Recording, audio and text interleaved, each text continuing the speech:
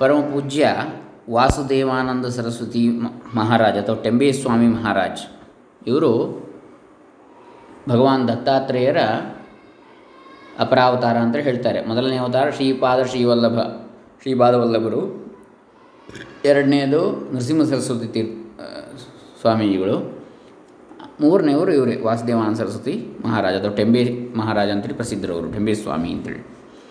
ಅವರ ಕೃತಿ ಅವರ ಶಿಕ್ಷಾತ್ರಯಂ ಎನ್ನುವಂಥ ಕೃತಿ. ಅದರಲ್ಲಿ ಕುಮಾರ ಶಿಕ್ಷಾ, ಯುವ ಶಿಕ್ಷಾ, ವೃದ್ಧ ಶಿಕ್ಷಾ, ಅದರಲ್ಲಿ ಕುಮಾರ ಶಿಕ್ಷಾ ನೋಡ್ತಾ ಇದ್ದೇವೆ. ಇವತ್ತು 11ನೇ ಶ್ಲೋಕ. ಓಂ ಶ್ರೀ ಗುರುಭ್ಯೋ ನಮಃ. ಹರಿ ಓಂ ಶ್ರೀ ಗಣೇಶಾಯ ನಮಃ. ಡಾಕ್ಟರ್ ಕೃಷ್ಣಮೂರ್ತಿ ಶಾಸ್ತ್ರಿ, ದಂಬೆ ಪುಣಚ, ಬಂಟ್ವಾಳ ತಾಲೂಕು, ದಕ್ಷಿಣ ಕನ್ನಡ ಜಿಲ್ಲೆ, ಕರ್ನಾಟಕ, ಭಾರತ.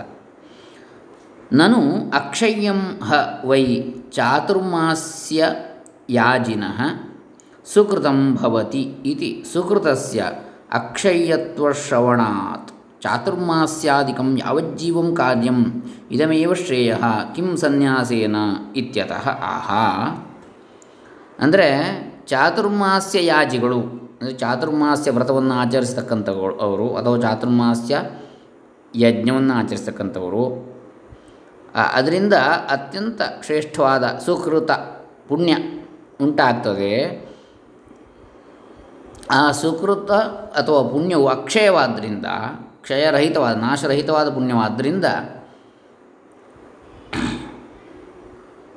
ಚಾತುರ್ಮಾಸ್ಯಾದಿಗಳನ್ನು ಯಾವ ಜೀವ ಅಂದರೆ ಬದುಕಿದ್ದಷ್ಟು ಕಾಲವೂ ಆಚರಿಸಬೇಕು, ಅದುವೇ ಶ್ರೇಯಸ್ಕರ, ಹೊರತು ಸನ್ಯಾಸದಿಂದ ಏನು ಪ್ರಯೋಜನ ಅಂಥೇಳಿ ಕೇಳಿದರೆ ಅದಕ್ಕೆ ಉತ್ತರವನ್ನು ಹೇಳ್ತಾ ಇದ್ದಾರೆ.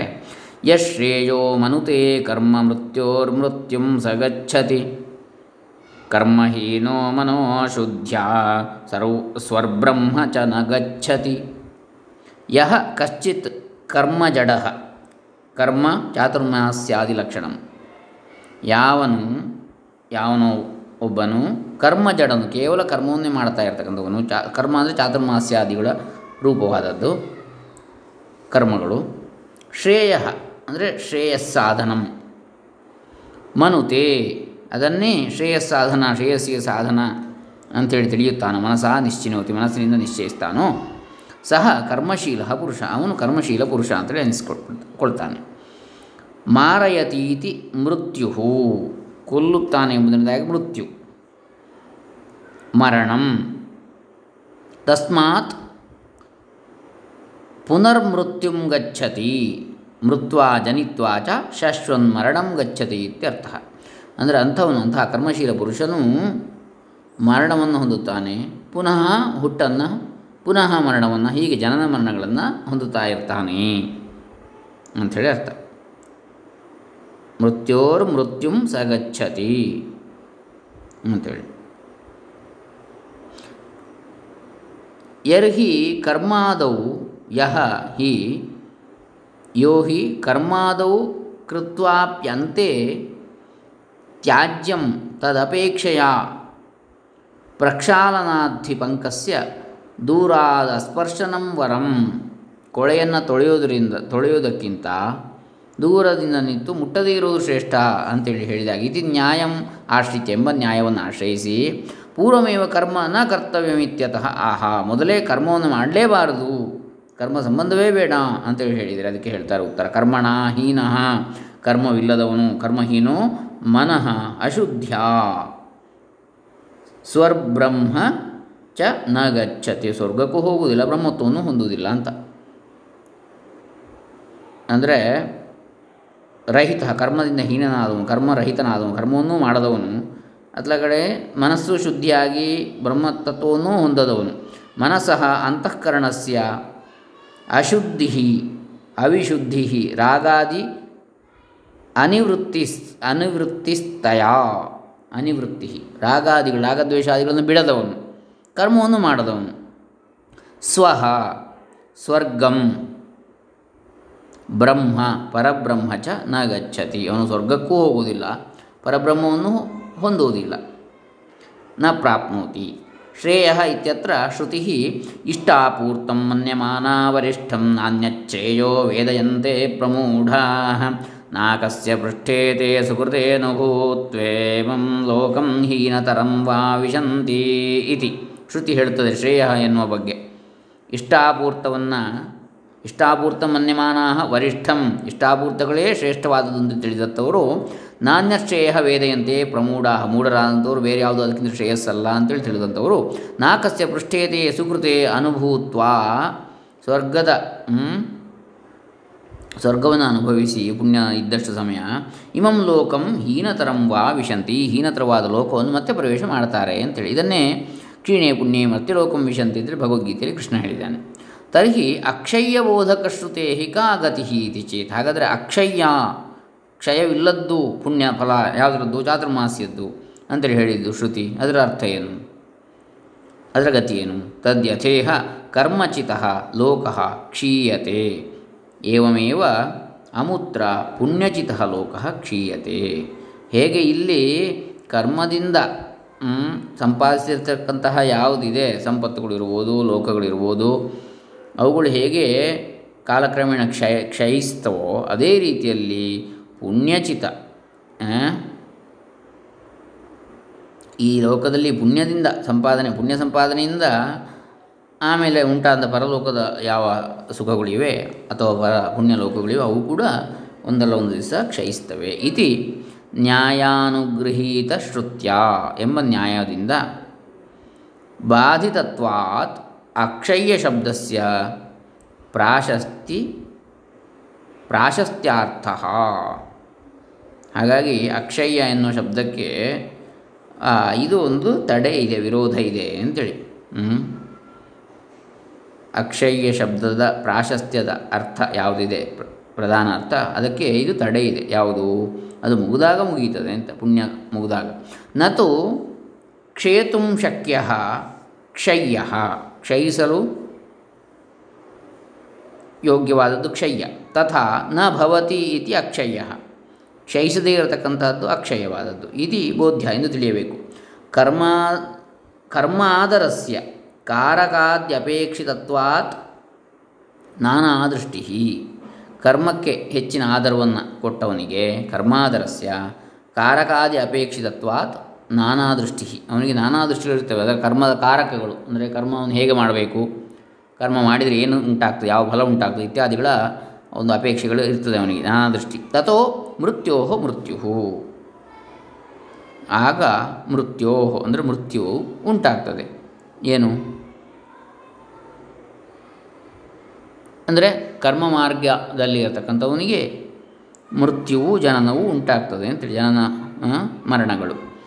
ಶ್ರುತಿಶ್ಚ ಏಕದೈವಾನುದ್ರಷ್ಟವ್ಯನ್ನೇಹ ನಾನಾಸ್ತಿ ಕಿಂಚನ ಮೃತ್ಯೋಸ್ಸ ಮೃತ್ಯಂಗಚ್ಚತಿ ಯ ಇಹ ನಾನೇವ ಪಶ್ಯತಿ ಇತಿ.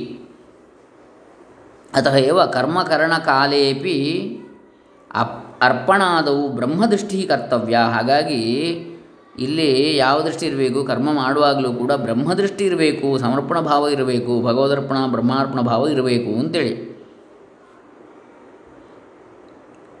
ಸ್ಮರ್ಯತೆ ಚ ಏನು ಹೇಳ್ತಾ ಇದೆ ಸ್ಮೃತಿ? ಬ್ರಹ್ಮಾರ್ಪಣಂ ಬ್ರಹ್ಮಾಗ್ನೌ ಬ್ರಹ್ಮಣಾಹುತಂ ಬ್ರಹ್ಮೈವ ತೇನ ಗಂತವ್ಯಂ ಬ್ರಹ್ಮಕರ್ಮ ಸಮಾಧಿನಾ ಇತಿ ಭಗವದ್ಗೀತೆಯಲ್ಲಿ ಹೇಳಿದೆ. ಏನು? ನಾವು ಸಮರ್ಪಣೆ ಮಾಡತಕ್ಕಂಥದ್ದು ಯಾವುದು? ಅರ್ಪಣೆ, ಅದು ಬ್ರಹ್ಮವೇ. ಬ್ರಹ್ಮಾರ್ಪಣಂ ಬ್ರಹ್ಮ ಹವಿಸ್ಸು ಸಮರ್ಪಣೆ ಮಾಡುವ ಕ್ರಿಯೆಯೂ ಬ್ರಹ್ಮವೇ, ಆ ಪದಾರ್ಥವೂ ಬ್ರಹ್ಮವೇ. ಬ್ರಹ್ಮಾಗ್ನವು ಅಗ್ನಿಯೂ ಬ್ರಹ್ಮವೇ. ಬ್ರಹ್ಮಣಾಹುತಂ ಸಮರ್ಪಣೆ ಮಾಡತಕ್ಕಂಥವನೂ ಬ್ರಹ್ಮನೇ, ಕರ್ತೃವು. ಬ್ರಹ್ಮೈವ ತೇನ ಗಂತವ್ಯ, ಅವನಿಗೆ ಸಿಗತಕ್ಕಂತಹ ಪ್ರಾಪ್ತಿ ಯಾವುದು? ಅದು ಬ್ರಹ್ಮವೇ. ಬ್ರಹ್ಮಕರ್ಮ ಸಮಾಧಿನ, ಅಂತಹ ಬ್ರಹ್ಮಕರ್ಮ ಸಮಾಧಿ, ಅದರಲ್ಲೇ ಲಗ್ನವಾಗಿರತಕ್ಕಂಥ ಸಮಾಧಿ ಸ್ಥಿತಿ ಅಂದರೆ ಅದರಲ್ಲೇ ತಲ್ಲೀನತೆಯಿಂದ ಬ್ರಹ್ಮ ಸಮಾಧಿಯೇ ಅವನಿಗೆ ಉಂಟಾಗ್ತದೆ ಅಂತೇಳಿ.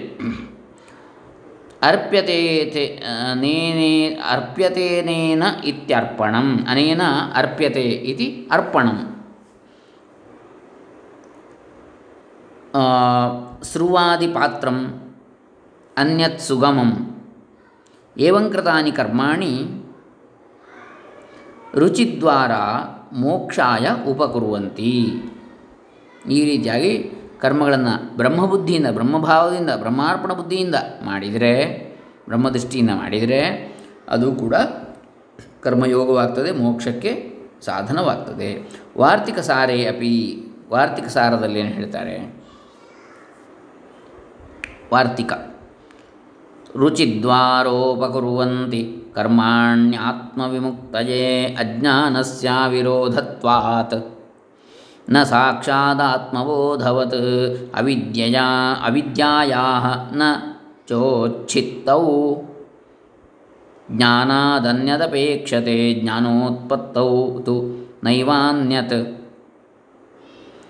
ಶಮಾದಿಭ್ಯೋ ಹ್ಯಪೇಕ್ಷತೆ ಶಮಾದ್ಯುತ್ಪತ್ತಯೇ ನಾನ್ಯತ್ ಬುದ್ಧಿ ಶುದ್ಧೇರಪೇಕ್ಷತೆ ಬುದ್ಧಿಶುದ್ಧೌ ತು ನಿತ್ಯಾದಿಕರ್ಮಭ್ಯೋ ನಾನ್ಯದಿಶ್ಯತೆ ಪಾರಂಪರ್ಯೇಣ ಕರ್ಮೈವಂ ವಿಜ್ಞಾನಾಯೋಪಯುಜ್ಯತೆ ಇತಿ ಎಂಬುದಾಗಿ. ಅಂದರೆ ಈ ರೀತಿ ಪರಂಪರೆಯಿಂದ ಕರ್ಮವು ವಿಜ್ಞಾನಕ್ಕಾಗಿ, ವಿಶೇಷವಾದ ಜ್ಞಾನ ಅಥವಾ ಅನುಭವಕ್ಕಾಗಿ ಉಪಯೋಗವಾಗ್ತದೆ, ಪ್ರಯೋಜನವಾಗ್ತದೆ ಅಂತೇಳಿ. ವಿಜ್ಞಾನ ಅಂದರೆ ಜ್ಞಾನಂ ವಿಜ್ಞಾನ ಸಹಿತಂ ಎನ್ನುವಲ್ಲಿ ಭಗವದ್ಗೀತೆಯ ಭಾಷ್ಯದಲ್ಲಿ ಶಂಕರಾಚಾರ್ಯರು ಹೇಳ್ತಾರೆ, ಜ್ಞಾನ ಅಂದರೆ ನಾಲೆಡ್ಜ್, ವಿಜ್ಞಾನ ಅಂದರೆ ಅದರ ಅನುಭವ ಅಂತ.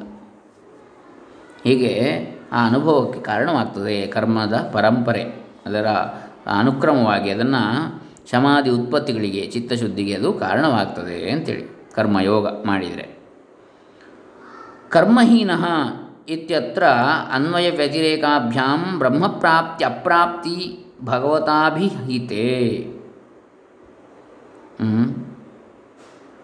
ಸರ್ವೇಪ್ಯೇತೆ ಯಜ್ಞವಿದಃ ಯಜ್ಞಕ್ಷಪಿತಕಲ್ಮಷಾಃ ಯಜ್ಞಶಿಷ್ಟಾಮೃತಭುಜೋ ಯಾಂತಿ ಬ್ರಹ್ಮಸನಾತನಂ ನಾಯಂ ಲೋಕೋಸ್ತಿ ಅಯಜ್ಞಸ್ಯ ಕುತೋನ್ಯಃ ಕುರು ಸತ್ತಮ ಅಂತೇಳಿ ಭಗವದ್ಗೀತೆಯಲ್ಲಿ ಬರ್ತದೆ.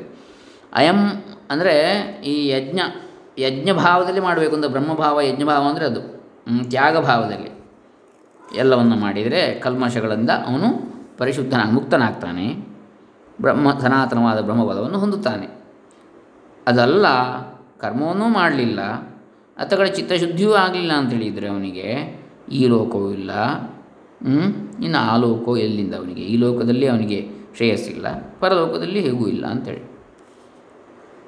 ಅಯಂ ಮನುಷ್ಯಲೋಕ ಅನ್ಯ ಸ್ವರ್ಗಾದಿ. ಈ ಮನುಷ್ಯಲೋಕದಲ್ಲಿ ಅವನಿಗೆ ಏಳಿಗೆ ಇಲ್ಲ, ಸ್ವರ್ಗಾದಿಗಳ ಪ್ರಾಪ್ತಿಯ ಅಂತೂ ಇಲ್ಲವೇ ಇಲ್ಲ. ಸ್ವರ್ಗಪ್ರಾಪ್ತಾವಪಿ ಶುದ್ಧಿ ಅಪೇಕ್ಷಾ ಸ್ಮರ್ಯತೆ. ಹಾಗಾಗಿ ಸ್ವರ್ಗ ಪ್ರಾಪ್ತಿ ಆಗಬೇಕಿದ್ರೂ ಶುದ್ಧಿ ಬೇಕು ಅಂತೇಳಿ ಇದರಲ್ಲಿ ಗೊತ್ತಾಗ್ತದೆ. ಸ್ವರ್ಗಲೋಕಾದಿ ಸಂಪ್ರಾಪ್ತವು ಚಿತ್ತಶುದ್ಧಿರಪೇಕ್ಷತೆ. ಚಿತ್ತಶುದ್ಧಿ ಇದ್ದರೆ ಮಾತ್ರ ನೋಡಿ ಸ್ವರ್ಗ ಸಂಪ್ರಾಪ್ತಿ ಆಗತಕ್ಕಂಥದ್ದು. ಶ್ವವರಾಹಾದಿದೇಹೇನ ನ ಹ್ಯ ಐಂದ್ರಂ ಭುಜ್ಯತೆ ಪದಂ. ಯಾಕಂದರೆ ನಾಯಿ, ಹಂದಿ ಇತ್ಯಾದಿ ದೇಹ ಶರೀರದಿಂದ ಇಂದ್ರ ಪದವಿಯನ್ನು ಪಡೀಲಿಕ್ಕೆ ಸಾಧ್ಯ ಇಲ್ಲ. ಮನುಷ್ಯ ದೇಹ ಬೇಕು ಮೊದಲಿಗೆ, ಆಮೇಲೆ ಚಿತ್ತಶುದ್ಧಿ ಆಗಬೇಕು, ಆ ಬಳಿಕವೇ ಇಂದ್ರ ಪದವಿ ಮುಂತಾದವು. ಯಜ್ಞ ಮಾಡಬೇಕಾದರೂ ಯಜ್ಞ ಮಾಡಿದ ನಂತರವೂ ಇಂದ್ರ ಪದವಿ. ಹಾಗಾಗಿ ಅದರಲ್ಲಿಯೂ ಫಲ ಇದೆ. ಅದಕ್ಕಿಂತ ಹೆಚ್ಚಿನದು ಬ್ರಹ್ಮಪದ, ಅಂದರೆ ಬ್ರಹ್ಮ ಎನ್ನುವ ಸ್ಥಾನ ಅಲ್ಲ, ಅದು ಬ್ರಹ್ಮಜ್ಞಾನ. ಇದು 11ನೇ ಶ್ಲೋಕದ ಅರ್ಥ ವಿವರಣೆ. ಇದರ ತಾತ್ಪರ್ಯ ಇಷ್ಟು: ಕರ್ಮವು ಚಿತ್ತಶುದ್ಧಿಗೆ ಕಾರಕವಾಗಿದೆ. ಹಾಗಾಗಿ ಶಮ, ದಮ, ಉಪರತಿ, ತಿತಿಕ್ಷಾದಿ ಯಾವ ಸಾಧನ ಸಂಪತ್ತಿಗಳು ಇನ್ನೂ ಉಂಟಾಗಿಲ್ಲವೋ ಯಾವನಿಗೆ, ಅಂಥವನು ಸತ್ಕರ್ಮಗಳನ್ನು, ವೇದೋಕ್ತ ಕರ್ಮಗಳನ್ನು, ಯಜ್ಞಯಾಗಾದಿಗಳನ್ನು, ನಿತ್ಯಕರ್ಮಗಳು, ನೈಮಿತ್ಯ ಕರ್ಮಗಳು, ಕಾಮ್ಯಕರ್ಮಗಳನ್ನು ಆಚರಿಸಬೇಕು. ಆ ಮೂಲಕ ಚಿತ್ತಶುದ್ಧಿಯನ್ನು ಹೊಂದಿ ಆಮೇಲೆ ಕರ್ಮವನ್ನು ಆಚರಿಸುವಾಗ ಅವನು ಬ್ರಹ್ಮದೃಷ್ಟಿಯಿಂದ, ಯಜ್ಞದೃಷ್ಟಿಯಿಂದ, ಬ್ರಹ್ಮಾರ್ಪಣ ಬುದ್ಧಿಯಿಂದ ಮಾಡಬೇಕು. ಈ ಮೂಲಕ ಅವನು ಇಹ ಪರಗಳಲ್ಲಿ ಶ್ರೇಯಸ್ಸನ್ನು ಹೊಂದುತ್ತಾನೆ. ತನ್ಮೂಲಕ ಅಂತಹ ಆಚರಿಸಿದಂತಹ ರೀತಿಯಾದಂಥ ಕರ್ಮವು ಕರ್ಮಯೋಗವಾಗ್ತದೆ ಮತ್ತು ಮೋಕ್ಷಕ್ಕೂ ಅದು ಸೋಪಾನವಾಗ್ತದೆ ಅಂಥೇಳಿ ಇದರ ತಾತ್ಪರ್ಯ. ಇದು 11ನೆಯ ಶ್ಲೋಕ. ಇರಲಿ, ಮುಂದಿನದನ್ನು ನಾವು ಬಹುಶಃ ನಾಳೆ ದಿವಸ ನೋಡೋಣ. ಹರೇ ರಾಮ. ಶ್ರೀ ವಾಸುದೇವಾನಂದಾರ್ಪಿತಮಸ್ತು. ಓಂ ತತ್ಸತ್.